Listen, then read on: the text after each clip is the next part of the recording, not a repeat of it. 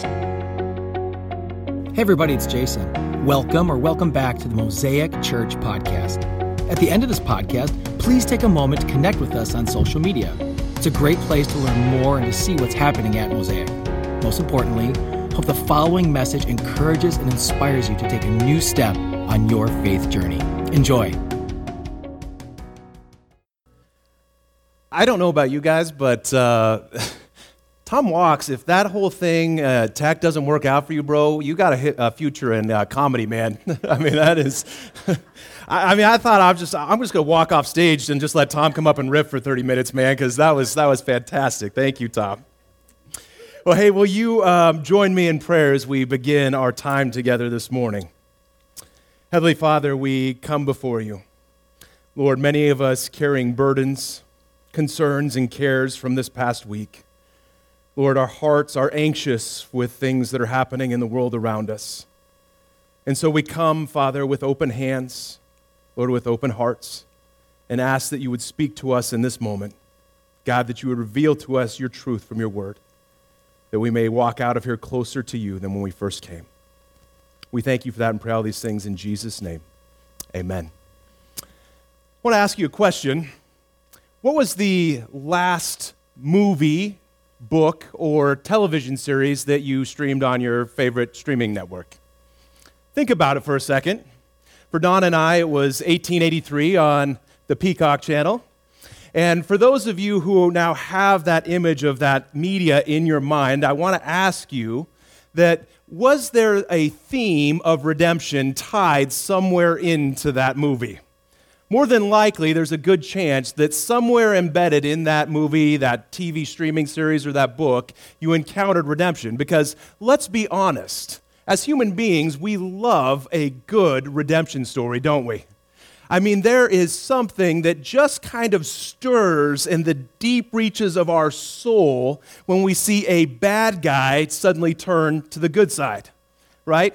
There's something that stirs inside of us when we witness star-crossed lovers get a second chance.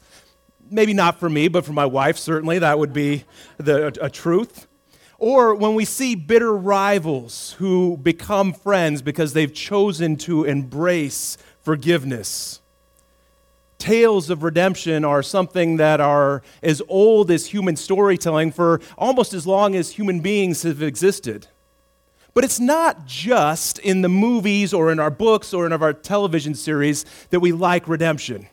It's also in our famous athletes, right? Our songwriters, our actors. Anytime we hear or see someone overcome incredibly difficult circumstances, we like to cheer them on and root them forward as we see them reemerge redeemed from whatever fire they walk through.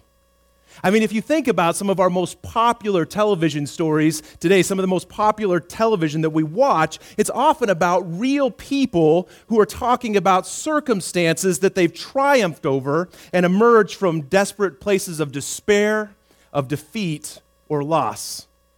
And here's the truth. I'm just like you guys. I love a good redemption story as well. I mean, how could I not? I grew up watching over and over and over again one of the greatest redemption stories in the history of cinema. And of course, you know I'm going to say it. It's Star Wars, right? It's Darth Vader being redeemed from the dark to the light. And in my mind as a child, in my psyche, I had this vision of the climatic scene at the end of Return of the Jedi when Luke is bravely trying to carry his father, Darth Vader, sorry, spoiler alert if you didn't know that, away from a pending doom. And as Vader is lying here, Luke looks at him and says, "Father, I must save you." And Vader says back to him, "Luke, you already have.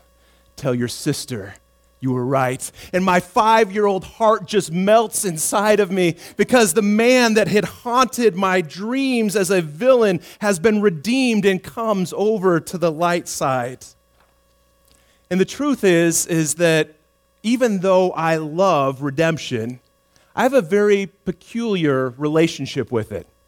Because while I may desire and may even root for redemption in others, I may be quick to root for redemption in others, I'm slow to believe in it for myself. while I might desire or be quick to root for redemption in others, I'm slow to believe in that for myself. And I think that's probably for a multitude of reasons. Probably most of us here could understand. More than anyone else, I am familiar and intimately know my own failures. I know how many times I've messed up.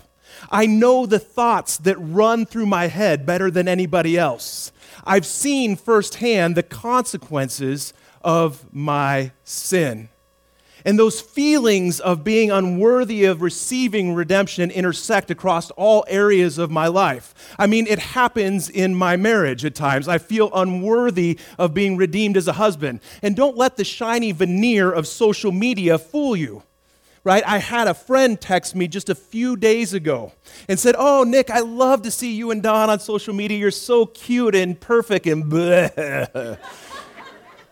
I'm just thinking, if you only knew what a jerk I can be. My wife's perfect, but me, I can be a jerk. It happens sometimes in my friendships. I feel unworthy of being redeemed because I know that there are people in my life that I've let down. Or even as a pastor, that my words and actions carry a weight that can cause tremendous amount of heartache and pain to people if I'm not careful. In a sense, I am a villain in my own story. And as a villain, I oftentimes see myself as an unredeemable character.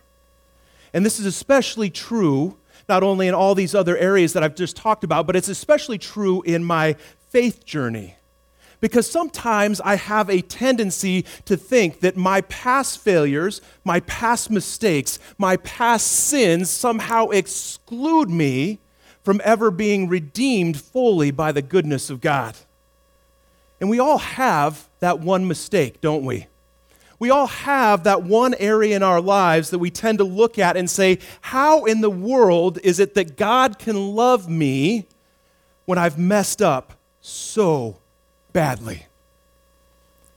And if you are feeling that this morning, I want to tell you this morning, church, that I have those same feelings too. That there are things that are part of my past that I look back on and I have shame and guilt over. And I just think, man, if somebody knew this about me as a pastor, if somebody knew how badly I've messed up, they would look at me and say, there's no way that man can be redeemed. There's no way that God could take that man and change him.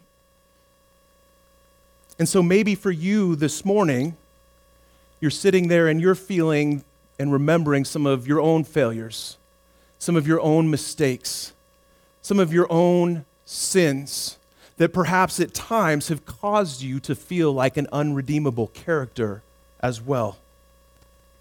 Because intellectually, I think most of us as Christians sitting here this morning, if you've been a Christ follower for any amount of time, I think intellectually, most of us can probably conceive the idea that we are forgiven, that there is no condemnation for those who are in Christ. We know that the Bible teaches that. I think most of us can intellectually understand that at the cross of Christ there is power for the atonement and redemption of every sin. But knowing that here and knowing it here is a huge, huge difference. As I say often from this stage, the difference between knowing it in your head and knowing in your heart is much more than the 12 inches that separates the two. And so maybe for some of you sitting here this morning, maybe it was an angry word that you said to someone. Perhaps it was an opportunity that you missed, a chance that you should have taken. Maybe it was years that you felt were wasted in a toxic relationship that was destructive. Perhaps maybe it was a moral failure where the consequences of which still follow you to this day. Or maybe it was a breach of trust with someone that you cared about deeply.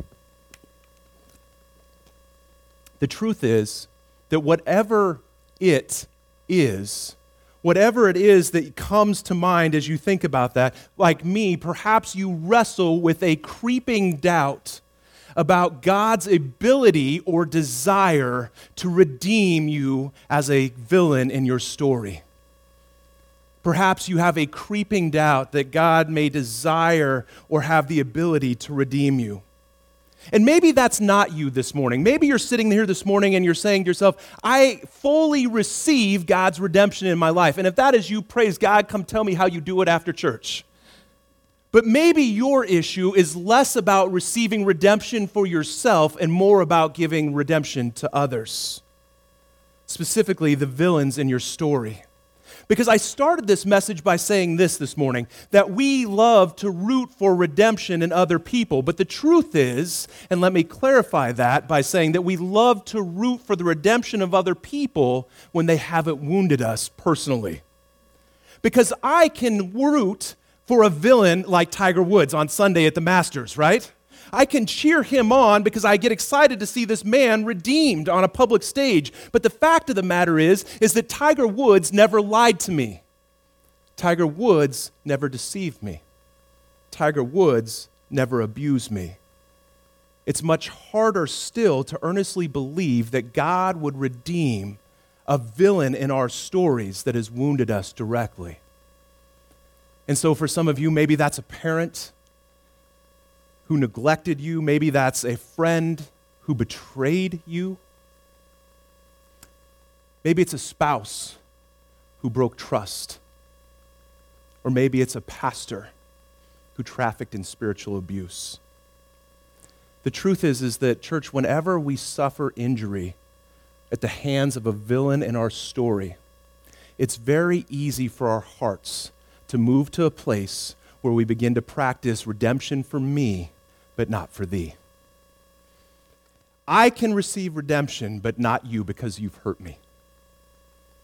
And so I think all of us sitting here this morning, while we might be able to say to ourselves, we love a great redemption story in a movie or a book that we're reading, I think most of us have a tendency to believe that past failures will exclude either ourselves or others from being fully redeemed by God.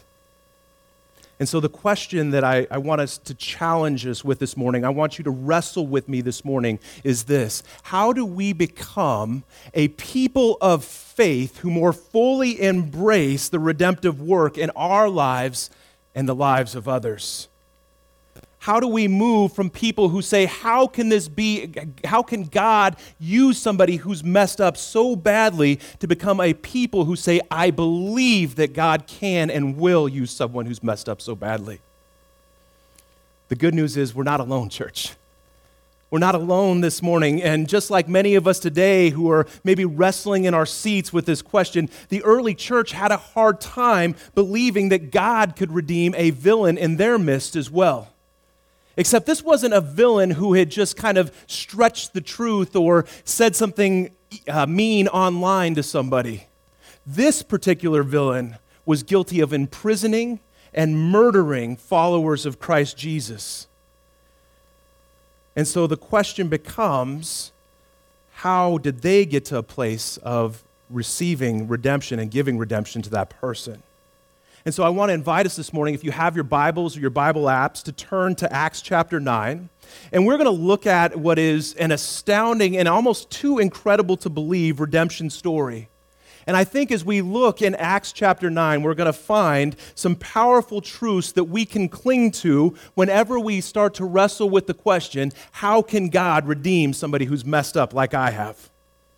And so before we jump to the text in Acts chapter 9, as you're turning there now, let me give you some background on what's happening in case you're unfamiliar with the book of Acts.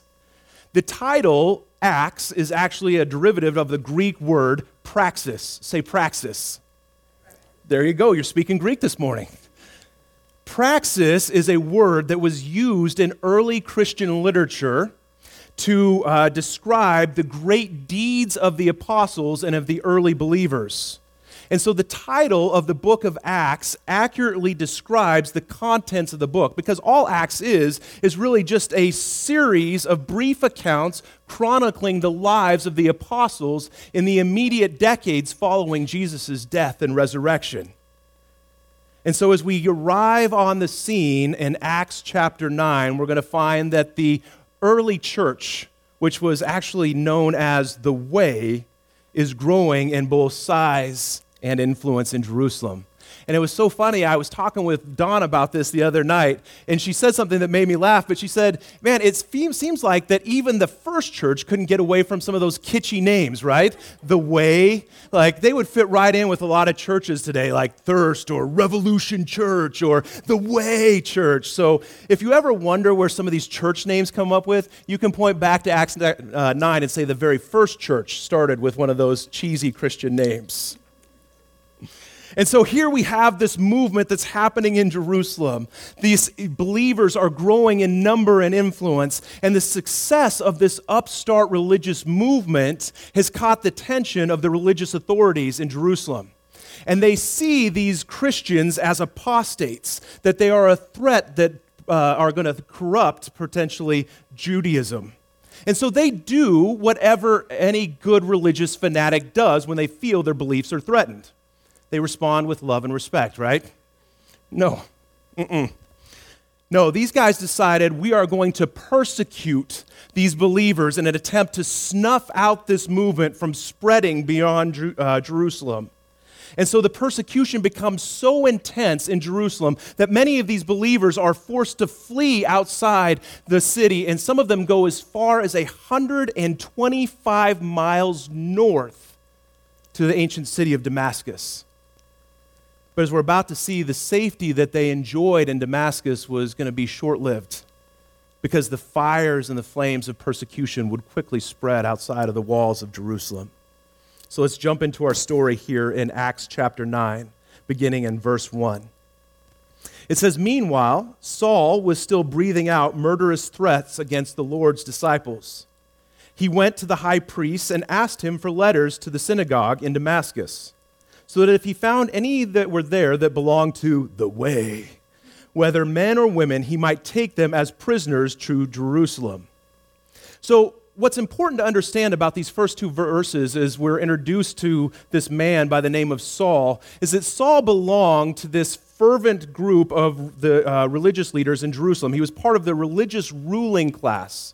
And Saul, like these other religious leaders, was intent on quelling the spread of Christianity in Jerusalem.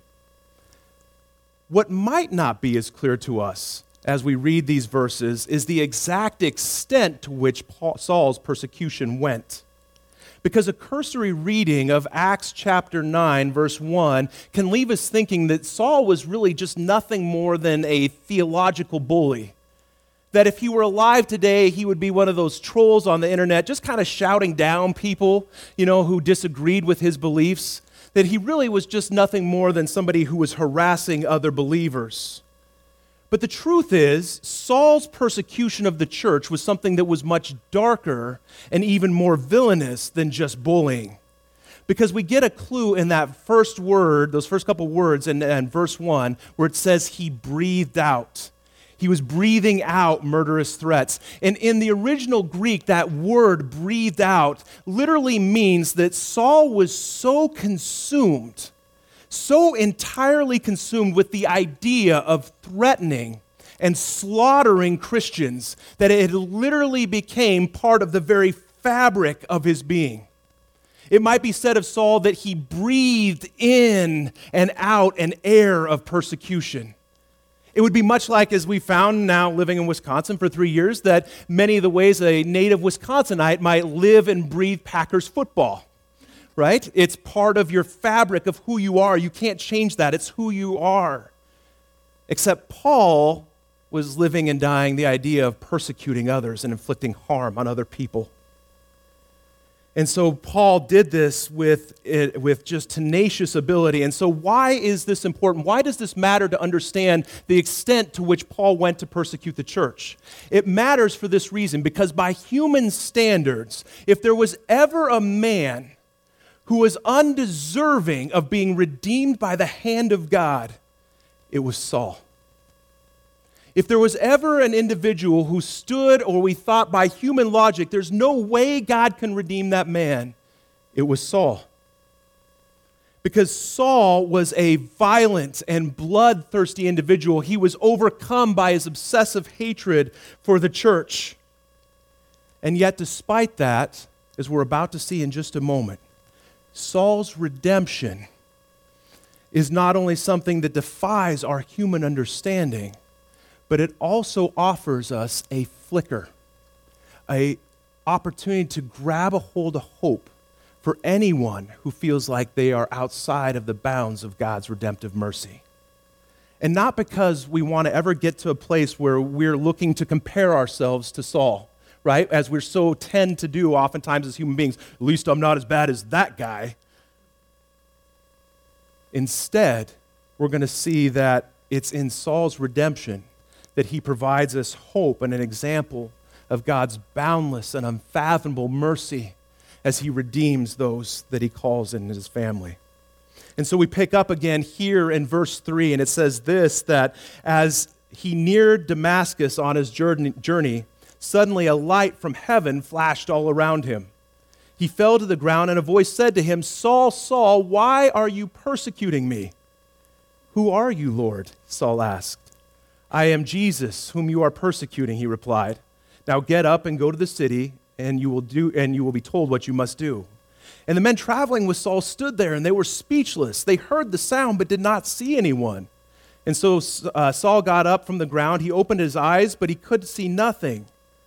So they led him by the hand to Damascus. And for 3 days he was blind and did not eat or drink anything. And so we see in this account in Acts that Saul quite literally sees the light, right? I mean, he's literally blinded by this light. And as astounding as Saul's conversion story is, I want us not to focus so much on the details of the conversion, but more importantly on the fact that our God is the astounding God who redeems him. Because the truth is, God did not choose to redeem Saul because of anything good that was inside Saul.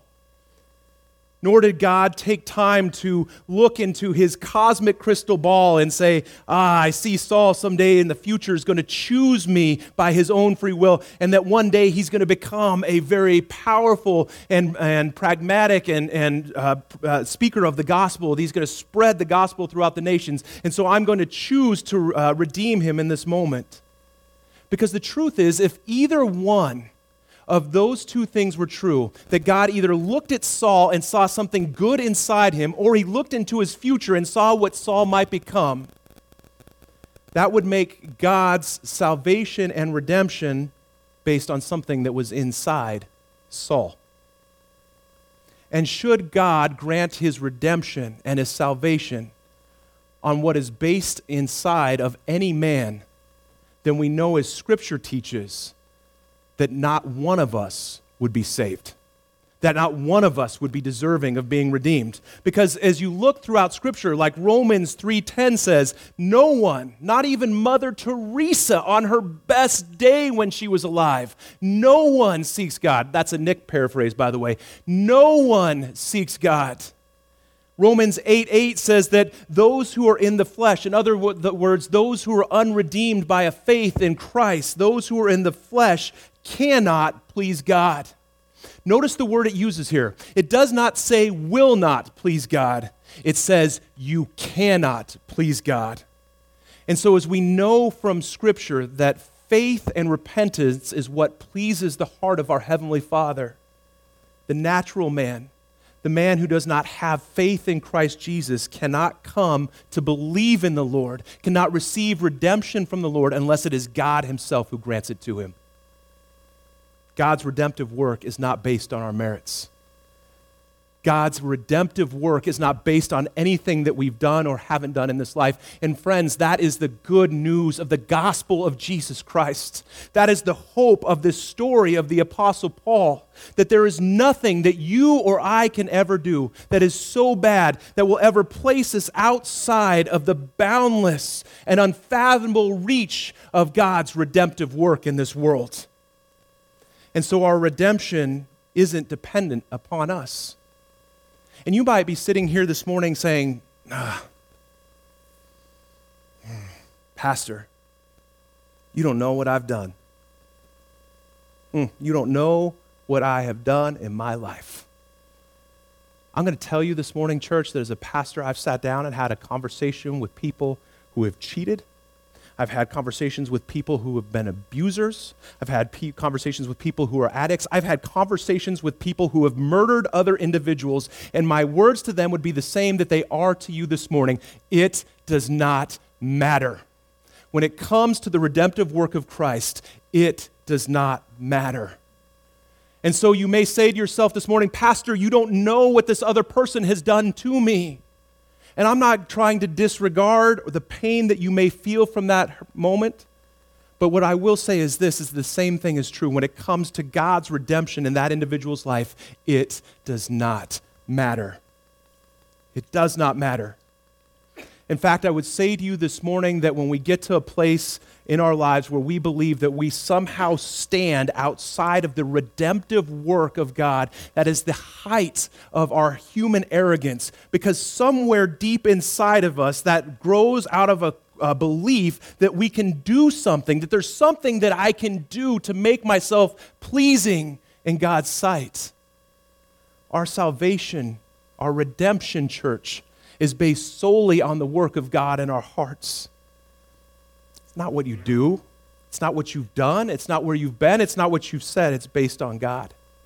And the good news of the gospel is this, is that it means that God can take a man who has breathed out murderous threats, who is a committed enemy of the church, and he can take that man's heart and transform it from intense hatred to a heart that is submitted humbly to him. Our God, church, is in the business of redeeming villains. Our God is in the business of redeeming villains. And so up to this point in the message, all I've really done is just reinforced a biblical truth that, as we said earlier, most of us can intellectually conceive of, right? This is not something for a lot of us that have been attending Mosaic Church or attending church for any amount of time that we haven't heard before. But the challenge is then, if we know this in our minds, how do we become people who more fully embrace the redemptive work in our lives and in the lives of others? How do we go from someone who says, how can God use someone who's messed up so badly, to I believe God can use someone who's messed up so badly? It's kind of like the child who believes the monster lives under their bed, right? I mean, some of you, or in my case, it was a refrigerator, whatever that may be. But if you have, as a parent, you have a child that believes there's a monster that lives underneath their bed, it does not matter how many times you say to that child, there is nothing that lives under your bed, unless that child accepts that truth as reality in their hearts, they are going to continue to fear that that monster is there. And so we need to go from understanding this truth here to here. And I believe the answer to our question, I believe the answer to how we can begin to start doing that practically lies in the second half of Paul's redemption story. And so as we jump back into Acts chapter 9, we're going to find that actually the story starts to shift and it begins to focus on a new individual, a gentleman by the name of Ananias. And so let's pick up our story in verse 10. It says, in Damascus there was a disciple named Ananias. The Lord called to him in a vision, Ananias. Yes, Lord, he answered. The Lord told him, go to the house of Judas on Straight Street. I wish God would be that clear with me sometimes. Like, hey, it's on this street down here. You need to take a left. He was with Ananias. And go to Straight Street and ask for a man from Tarsus named Saul, for he is praying. In a vision, and he has seen a man named Ananias come and place his hands on him to restore his sight. Lord, Ananias answered, I have heard many reports about this man and the harm that he has done to your people in Jerusalem. And he has come here with an authority from chief priests to arrest all who call on your name. But the Lord said to Ananias, go. This man is my chosen instrument to proclaim to the Gentiles and to their kings and to the people of Israel. I will show him how much he must suffer for my name. I love Ananias' response in this moment because Ananias' response is so beautifully human.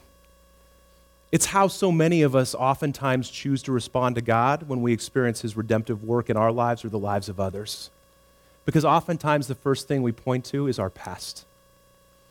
The first thing we point back to is remind God about our past, just like Ananias did with Saul.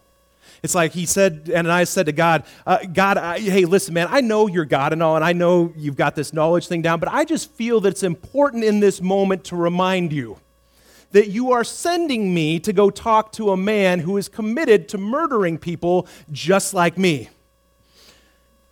So just so you know, Lord. And notice how God responds back to him in this moment. God does not say to him, oh my gosh, Ananias, thank you so much. I can't believe I almost did that. I almost forgot what Saul had done. This man is not deserving of redemption. Thank you for your wisdom in this moment, Ananias. No, God says to Ananias, you don't see him the way I see him. The man who he was is not who he is by my grace and my mercy. He is my chosen instrument. And look, in this moment, Ananias had every right to be concerned, about Paul's past. Paul had a history that would be concerning to anyone who was in Ananias' state. But where Ananias' response fell short is that he was trying to reconcile Saul's redemption through the lens of his old identity.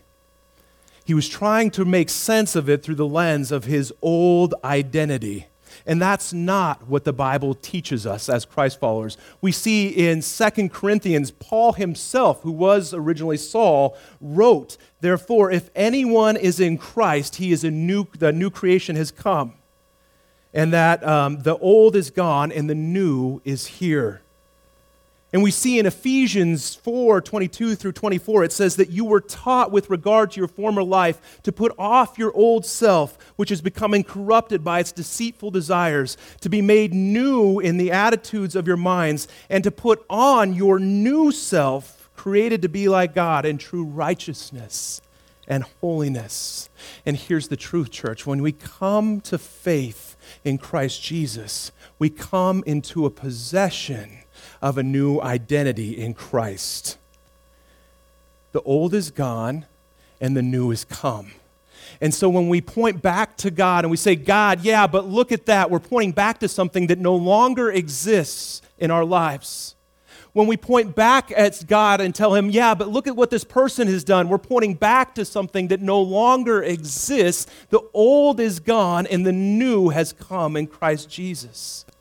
And here's the crazy part about it.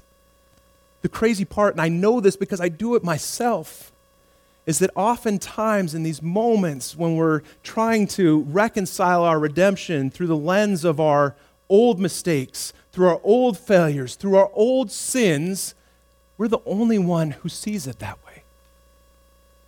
We're the only one who sees ourselves that way. Your Heavenly Father does not see you that way. Your Heavenly Father does not see others that way. We know from 1 Samuel 16:7, that God himself said this, the Lord does not look at the things that people look at. People look at the outward appearance, but the Lord looks at the heart. Here's the truth, church. When we see the villain, God sees the heart. Where we see our sin and our failures, God looks at us and says, I see Jesus. I see Jesus in you. And I want you to notice what happens in this moment in our story, that as Ananias begins to catch the vision of Saul's new identity in Christ, something spectacular happens. It says in verse 17 that then Ananias went to the house and he entered it. Placing his hands on Saul, he said this, Brother Saul, the Lord Jesus who appeared to you on the road as you were coming here has sent me that you might see again and be filled with the Holy Spirit. Immediately, something like scales fell from Saul's eyes and he could see again. He got up and was baptized, and after taking some food, he received his strength. Now we hear that, but I want you to think about the incredible reversal of perspective that's just happened in between these couple of verses. Saul was a man who had murdered and imprisoned untold numbers of Christ followers in Jerusalem. And it is very likely that some of the very people that Paul had persecuted in Jerusalem were associates, were friends of Ananias. These were men and women that he had broken bread with. These were probably men and women that he had laughed with, that he had worshiped alongside. And imagine in that moment how you might respond if someone had done that to your family and your friends, the pain and the anger that you might feel in that moment. And yet we see Ananias boldly approach this former reformed murderer of his friends and his family and of his fellow believers. And it says that he lovingly placed his hands on Saul and said, "Brother, you're my brother." Ananias in that moment began to, where he started in the beginning, identifying Saul by his old life. He said, "God, do you not see who this man was?" He went from that to begin to identifying and calling Saul by his new identity in Christ. He said, "You are no longer my enemy, but you are now my family." And when Ananias does this in this very holy moment, he has the eyes of Christ. He has the eyes that God says he has in 1 Samuel when he says that I don't look at the outside, I don't look at the past, but I see the reformed transformation that has happened in the heart through Christ. And notice what it does for Saul. Notice in this moment what it does for Saul. Saul no longer, it says, is laying there. It says that these scales fall off his eyes and that he gets up and he immediately goes and gets baptized. He begins to profess his faith in Christ to other believers. And Ananias had a part in that because he chose to speak to Paul's identity, his true identity in Christ. He spoke life over Paul instead of death over Paul. And here's the application point for us this morning. Is how many of us this day, how many people here today are walking around identifying ourselves and others by our old identities? How many of us are identifying others by things that we've done, things that others have done, instead of referring to them to their true identity in Christ? We have the power to speak life and transformation over our brothers and sisters in Christ. And yet so many of us get caught up in negative self-talk where we say, "Man, you're not good enough," or "You've messed up," or "You're an idiot, you've done all these things." Or we turn around and we gossip about other believers and we constantly remind other people about other people's pasts instead of reminding them about the redemption that God has brought about. And so here's what we're going to do this morning. Because I think one of the practical steps that we can begin to take is just very simply to begin to speak out loud to ourselves and to others who we are in Christ, that we are a redeemed body, that we are part of the family of God. And so this is going to be a little awkward, and we've never done this before, but I'm going to try it. Jason's not here, so I got the mic, and that's what happens. I want you to turn around to somebody next to you, and I want you to say, "You are a new creation in Christ." Go ahead.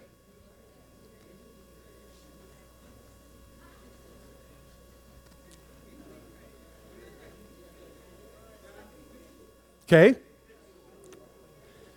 So some of you who might be used to perhaps gossiping might have said, "I've heard you're a new creation in Christ, but I don't want to practice it that way." I want you to turn and look them in the eyes and say it with the authority that has been given to you in the gospel of Jesus Christ, that you are a new creation in Christ. Turn around and say that to that person again.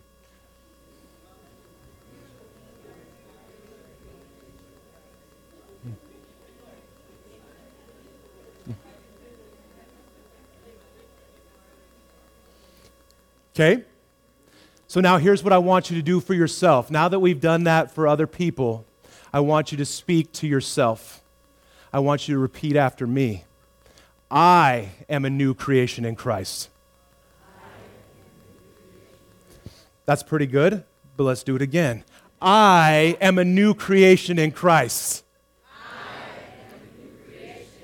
There you go. And that is something that we need to begin practicing, speaking over ourselves on a daily basis, speaking over others on a daily basis. And we're all wired differently, so I don't care how you do it. If you got to write it on a sticky note and slap it on your bathroom mirror so that's the first thing that you see in the morning, if you got to memorize 2 Corinthians 5:17 and repeat that to yourself, but begin to speak life over your life the way Ananias did to Saul. Begin to call out what your true identity is in Christ instead of looking back and pointing to your past failures and mistakes. Because, church, our God is in the business of redeeming villains. And I think when we begin to remind ourselves that we are transformed and changed, we can go to a place where we more fully embrace God's redemptive power. Once again, thank you so much for listening. If you live in Southeast Wisconsin, we'd love to connect with you at our weekend gathering. For service time, directions, and to learn more about our vision to ignite a movement of love that transforms our community and the world, visit us at mosaicwi.com.